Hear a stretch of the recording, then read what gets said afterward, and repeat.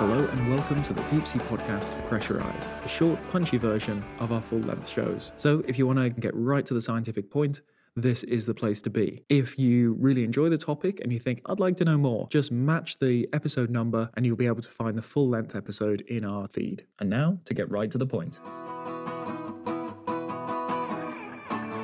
We have been talking about seamounts, hydrothermal vents, whale falls, deep biosphere, all as interesting ecosystems in the deep sea. And there was one that we wanted to talk about because it's big, or at least abundant, but not necessarily natural, and that is the wonderful world of shipwrecks. So we thought we'd have two guests on today, two people that we know and worked with before, to cover two different aspects of shipwrecks. And one is more of with a human element in there as to, the history as to where shipwrecks are, what makes shipwrecks important, and how you find them, the technology involved in actually going out and finding them, and why there's value in finding them in the first place. And the second guest is thinking more about the life history of that shipwreck, what it does, what does it do to the environment, what lives on it, and what happens after that. Because we tend to think about them as, ship sunk, and that's the end of the story, but it's not. It's almost the big beginning of a new chapter in the ship's life. And so our first guest today is Leighton Rolley. There you go. Pick up the phone. Let's phone Leighton.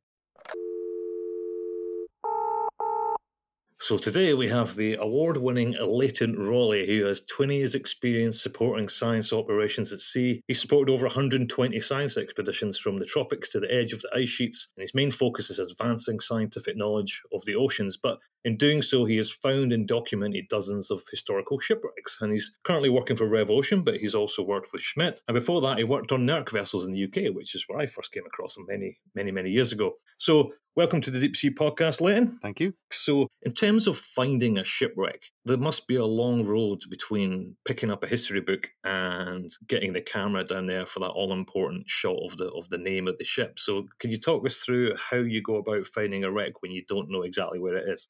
It can be a really complex process. It can actually be quite a simple one as well. In some cases, we have photos of a ship sinking with land in the background, and you can match up that terrain and go out and map. And like with cases with Petrel and the USS Ward, you could see the terrain in the background. So that was a relatively easy find. But for the ones out in the deep ocean, there's a lot more work. And the older they get, the harder it becomes because, navigation nowadays, we all rely on GPS and equipment like that. But back in the old days where they had sextants and, celestial positioning, which would give you several to a dozen miles fix, there's a lot of uncertainty. So you have to trawl through the history books, find as much information. And, there's places like Kew Gardens, the National Archives in London, which has thousands of, if not millions of records on shipwrecks and stuff. So it's a great place to start, trawling the archives and putting all that information together and building a picture of, what happened, even things like what was the weather that day, going off to meteorological records and looking at current information from modern sources and as far back as we can to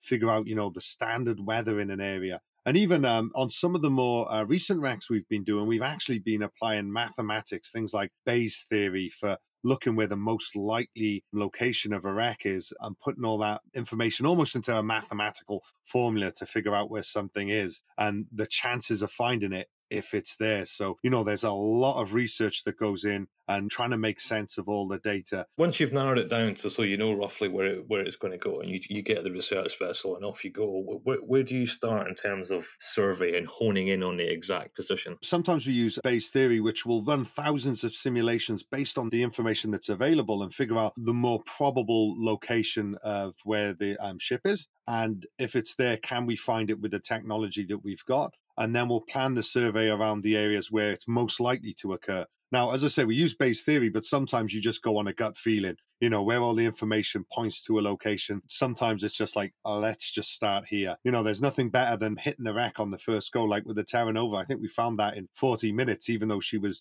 20 miles away from where she went to be. And there's this amazing reaction when you find it that early on. But some searches, they're just not in the right place. Most of the search work is done using acoustics, right? You wouldn't necessarily just go straight with a camera and get an ROV down there because the field of view is so small relative to the expanse of the sea. Yeah, in the last 20 years since we've started going to sea, there's different methods of finding wrecks. And we have found them with hull-mounted systems. And a big battleship, when we hit it with sound, it reflects that. It's a big metal target. So, we get this information back that, hey, there's a big metal shape on the seabed. the deeper it gets and the rockier the terrain, if it's muddy, if it's sandy, it really causes issues there. So, we couldn't resolve some of the wrecks a lot deeper. So then we use other tools like autonomous vehicles, which are like torpedo-shaped devices that have mapping systems, and they take the sonar closer to the seabed so we can resolve those wrecks on the seabed. It's like a torch, really. If you held it a meter above a table, you can illuminate the whole table.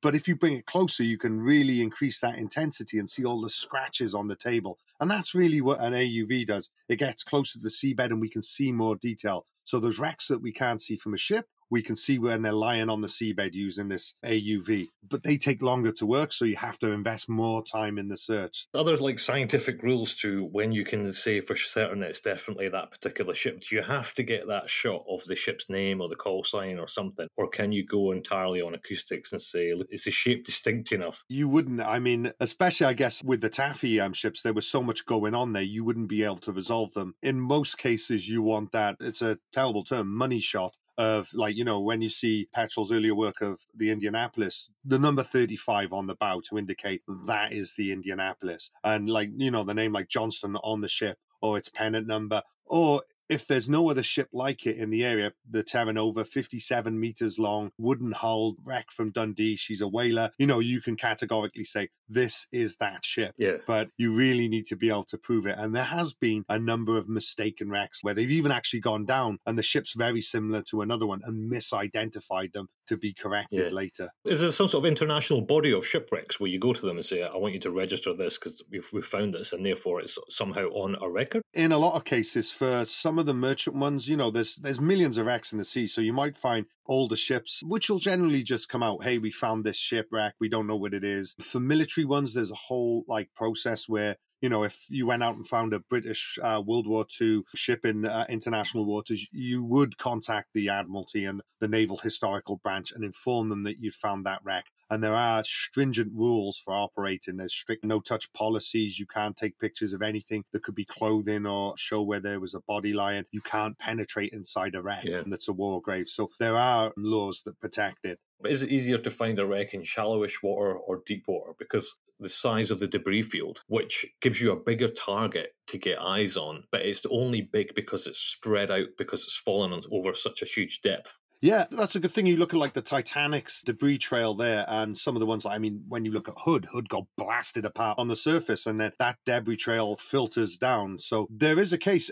and it depends on the tool that you're using. I think deep water can be a lot easier. How many wrecks are there? I read somewhere that it could be in excess of 2 million. Yeah, I think it was the UN report said there's around 2 million, and that's from inferring, what we just stumble across, what we know is out there. So there are millions of wrecks, and sometimes you do just stumble on them in everyday operations, and you have no idea what they are. You think little fishing boats from 200 years ago, there's just timbers on the seabed, and no one knows what they are, or trading ships that just vanished into obscurity. Everyone likes the famous ones, like the Lexington, the Indianapolis, the Johnston, things where you can tie them to tangible, usually sometimes recent history, although not always.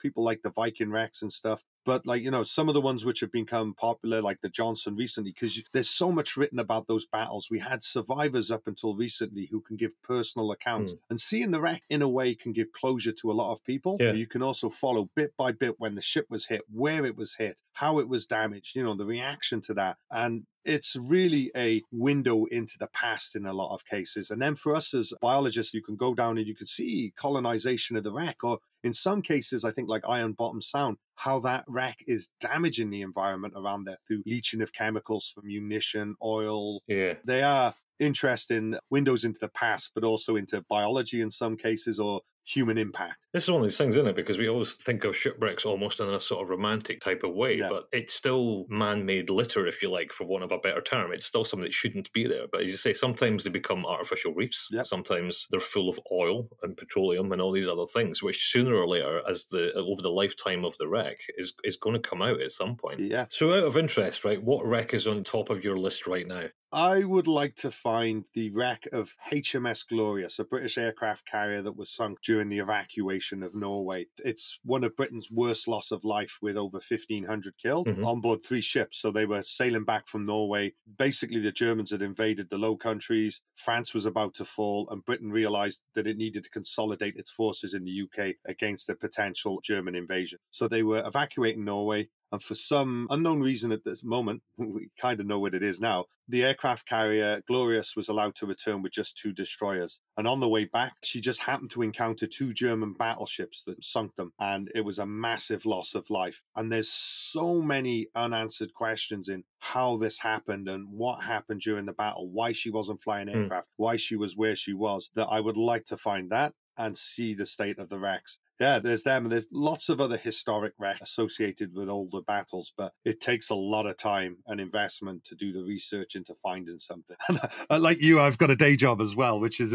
supporting science. That's the problem, isn't it? It'd be nice just to go around and find all these things, but in the current funding climate, that's not an easy thing to get away with. You know, the archaeology doesn't have the kind of money. Huge seagoing expeditions with some of the most expensive gear you can think of. Yeah, when you look at a ship and how much, we're talking, say, 40 or 50,000 a day with the right equipment on there. Yeah. And some of these, you don't know where they are. So you add in a 20-day survey or longer, and that price really starts getting up there. You get the added caveat of we might not find it. Yeah, it is a high risk thing, and especially for ones where they just have an intrinsic historical value. You can see there's organizations that go out there and find gold. Yeah. When it funds itself, or, you look at something and you say there's 600 million in gold on there, and we think we can find it in 20 days, then it becomes, effective. If it's just for the historic value, is it worth it? In some cases, yes. But it's trying to convince someone that they should part with a few million to go and do it. No, I just think it's fascinating from a philosophical question about how we use the sea and what's in it and how much we should disturb it and so on. But when I heard the number of potential shipwrecks being something in the region of 2 million, you're like, wow, I never thought about that before. Yeah. And I had the same feeling when someone showed me a confidential map of where all the known munitions dumps are, even just around America. You're like,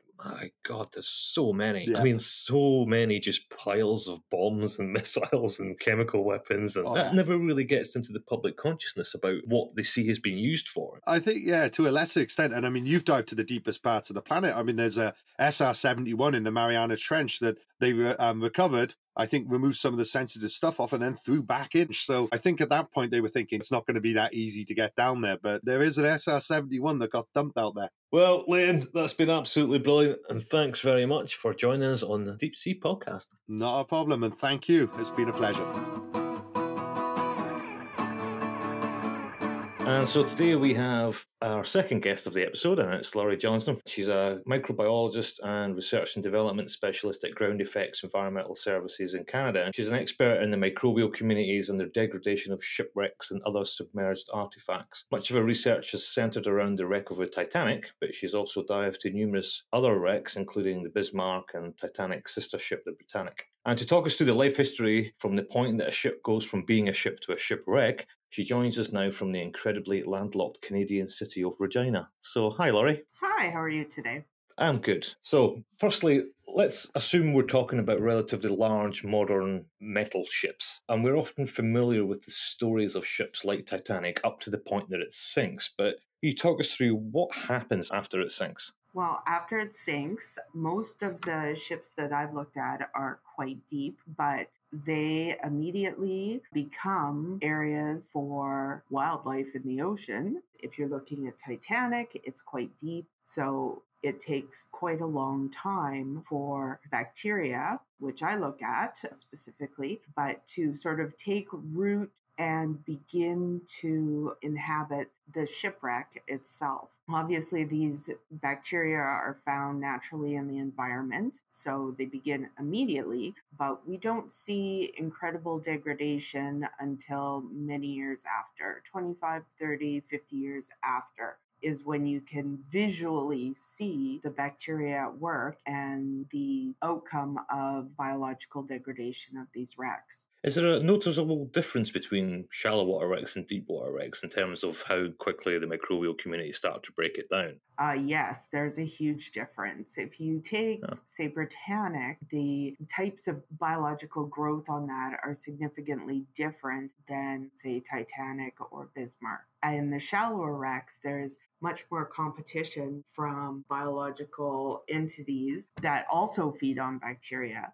but those are not necessarily found on the deep wrecks simply because those biological entities just can't survive at, say, 4 kilometers below the surface. So the bacteria on the shallower wrecks are sort of outcompeted for resources on those wrecks. And so the microbes that are breaking this down, what would they be doing before the ship arrived? Do they sort of sitting around dormant and they suddenly just flourish because suddenly they've been introduced to a huge chunk of steel? Or how does that work? The microbes are naturally found in the environment simply because there's elements of iron and sulfur and manganese and magnesium in seawater, in various sediments and rocks. So they're found throughout the ocean environment itself. But when they're given a shipwreck, it's almost like walking up to a buffet because all of these elements are readily available. So they quickly coat the ship, surround the ship. And I mean, obviously, these bacteria are also on the ship, on the surface, because it floats on the water. But when it sinks, they have access to just a huge buffet of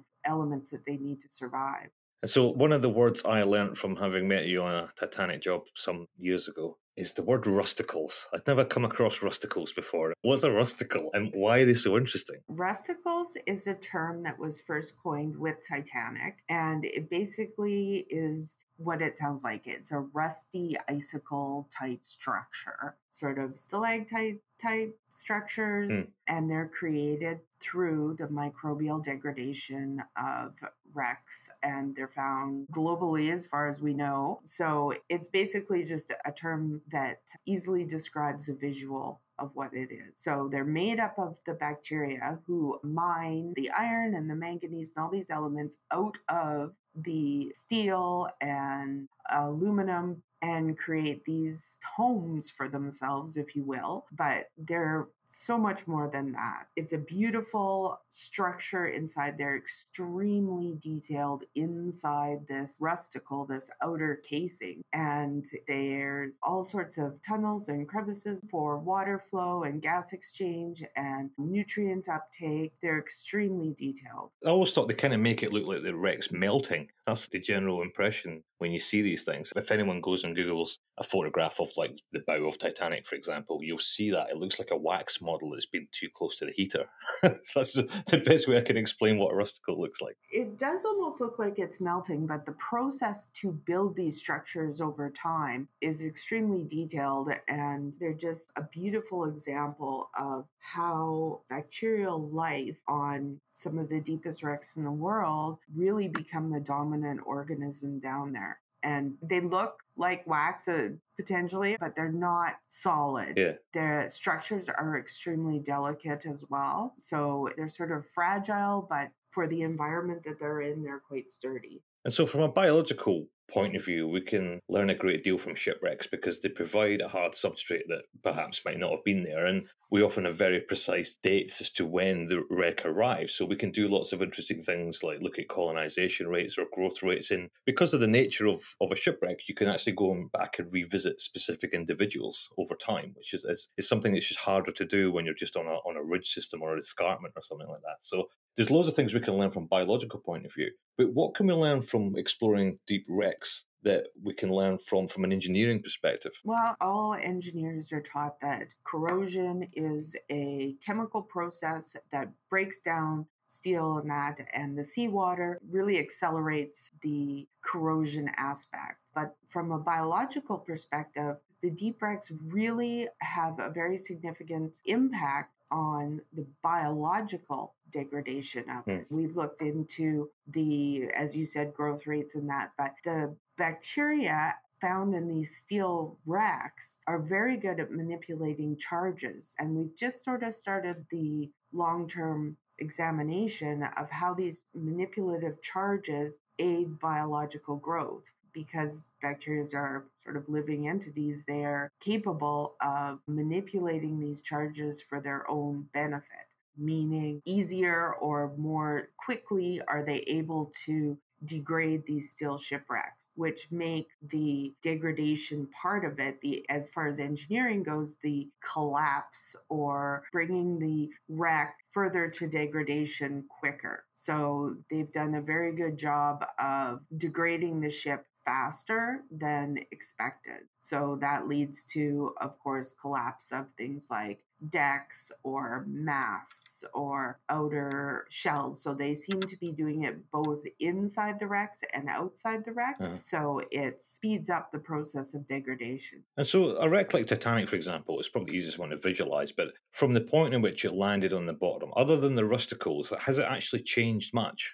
Have decks fallen through and stuff like that, or is it still largely what it would have looked like 100 years ago? No, the wreck of Titanic has changed considerably since the sinking. Obviously, we only have a picture from when it was first discovered to present, but decks have collapsed, and we have been able to predict through examination of the biological degradation the collapse rate to a certain extent. But because it's happening from both the inside and the outside, it's very difficult to gauge how quickly it's going to collapse, simply because we don't have a good understanding of the rate of degradation from the inside. Yeah. We can visually see and test on the outside, but very few experiments have been able to penetrate the wreck and get a firm understanding of that degradation. But if you look at the bow section of Titanic, the back where the sections broke apart, the decks have collapsed in on themselves and will continue to do so. And so if I were you, myself and colleagues would probably open some sort of wager as to when the bow's going to collapse. Because, that was a good way to make money. Put $20 in each, winner takes all, guess the year. Would that be something you would expect to see within 10 years, 20 years, 50 years, 100 years? I honestly have no idea at what point someone would go back in a submarine and go, oh, and the whole thing is just sort of like leaning over or caved in on itself. So what is it that is collapse? Is it all the decks have collapsed? Because that would be probably within the next 50 to 75 years. Wow. Because just the rates of degradation, because there's really nothing there that could sort of outcompete the biological degradation, if you will. Yeah. So it will end up being just sort of a U-shaped structure on the sea floor with the decks collapsed in on itself. How long is that wreck going to be affecting the surrounding area for? Because that's such a huge chunk of material there. Some of these older wrecks go back hundreds, if not thousands of years. I understand that there's a certain amount of lucky preservation involved in some of the older ones, but this is a big hunk of steel. That's going to be surely there for hundreds of years, right? Oh, definitely. It will eventually go back to nature, which is just an iron blob on the floor. But because it's created such a habitat for such a diverse range of deep sea life, it's going to be hundreds, if not 1,000 years for degradation. It won't look like Titanic, but it'll be around for a while. Any idea of how far in the horizontal plane is it having an effect? I mean, is all this stuff getting buried into the sediment surrounding it? And if you were to take a core sample from 50 meters, 100 meters, whatever it may be, can you still pick up signatures from the wreck? Oh, yes. Yeah? I think that the furthest they've got is, I think it was 5 to 7 kilometers away. Wow. Yeah, it's a huge area that is being inhabited, if you will. It's creating its own little microbiome in there and just living quite happily off of the feast of elements of the steel and everything else that Titanic had in it. It's just such a bizarre, in terms of, sort of deep sea habitat, it's wonderfully surreal almost, that this thing is just being slowly eaten alive by the smallest things in the sea. And the fact it's having an effect like 6-7 kilometers downstream is it's just incredible. There's nothing quite like it in the natural world. It really brings together the idea that, nature really does rule all. Yeah. Is there any other interesting facts or anecdotes about these big wrecks you'd want to share with us? There's so much work that still needs to be done. We have put long-term experiments on a number of wrecks, and these are sort of years to determine the rates of growth and types of growth and that sort of thing. But I'd really like to try to meld some genetics in there, some more multifaceted expeditions, if you will. it's very poignant, right? Yeah. That this is what the power of these microbes really have in the overall impact in society, right? There's corrosion everywhere, and how much of it is biological, how much of it is chemical, or is it actually a combination of the two? As you say, I love this idea that it's almost like nature is just undoing your mistakes. It's like, this isn't supposed to be here, and there's all these little critters just making it go away. Well, and it will, and it'll just be sort of a orange smudge on the bottom of the ocean. Yeah. But nature is very good at removing, or at least using, what they find there to survive, but eventually to break it down into the iron ore that made Titanic in the first place. Well, that's all the questions I've got for you today, Laurie. I just want to say thank you very much for coming on the Deep Sea Podcast. That's truly fascinating. I appreciate this. Thank you. Well, thank you very much. Hello again. This is oceanographer explorer Don Walsh, and my sea story for today is about a Soviet cruise ship named the Orlova. She was built in Yugoslavia in 1976 for the USSR and was one of 8 similar ships, all named for famous stage and screen personalities in the Soviet Union. Lyubov Orlova was a film star in the 30s. In 1999, she was converted to an expedition cruise ship. Orlova began expedition cruises to the Arctic and Antarctic in the late 1990s. In 2000, I was on board as an expedition staff member for a 12-day expedition charter to the Antarctic. Now, I've been to sea for several years on all kinds of ships, and as a matter of curiosity, I had a good look around Orlova. Did not like what I saw. Orlova was not in good condition, and this is when I gave it the nickname Glub Glub Orlova. However, we successfully completed our 10 days in the Antarctic area and headed back home across the infamous Drake Strait. I've made this 600-mile crossing several times, and it's notorious as a rough part of the world ocean, and this time the weather was particularly bad. Technically, Orlova had stabilizers, but they did not seem to be working, and we rolled heavily. Arriving intact into port at Ushuaia, Argentina, we were quite happy to bid farewell to the Glub Glub Orlova. Over the next few years, Orlova got handed down through a series of expedition and charter operators before she ended up in St. John's, Newfoundland in 2010. And it was there that her cruise ship career ended. The Canadian authorities seized Orlova for unpaid debts, such as fuel, port costs, and crew salaries. The crew hadn't been paid in 5 months. The amount due was close to $250,000, and the owners, as well as the cruise charter company, could not pay, and Orlova was abandoned. And there she remained alongside the pier for the next 2 years, slowly dying. Eventually, the crew was repatriated back to Russia, and onboard maintenance had ceased. Attempts were made to sell her, but her condition was so poor that restoration to service was judged to be unaffordable. In 2012, she was sold for scrapping in the Dominican Republic in the Caribbean. In January 2013, Orlova was towed out of harbor by a 2 small tugboat just clear of St. John's Harbor. The tow line broke, and the unmanned ship started drifting in the direction of some offshore oil platforms, many miles away, of course. At this point, the Canadian government chartered a more substantial towing vessel to reestablish the tow, but then that tow line also broke. However, by that point, she had drifted far enough off the coast that it was clear she wasn't going to be a hazard to the platforms. And by this time, she was also outside Canadian territorial waters, and the government decided that's it. They're not going to make any more efforts to capture the ship. Of course, the ship's new owner had the option of hiring a proper tow vessel, but that was not done, and the unmanned expedition ship drifted off into the North Atlantic. Glub Glub Orlova became a ghost ship manned only by a large population of rats. Her location was known for a while through electronic emergency beacon signals, but they stopped when the batteries went dead. Unloved and unwanted, Orlova finally slipped beneath the depths at some unknown time.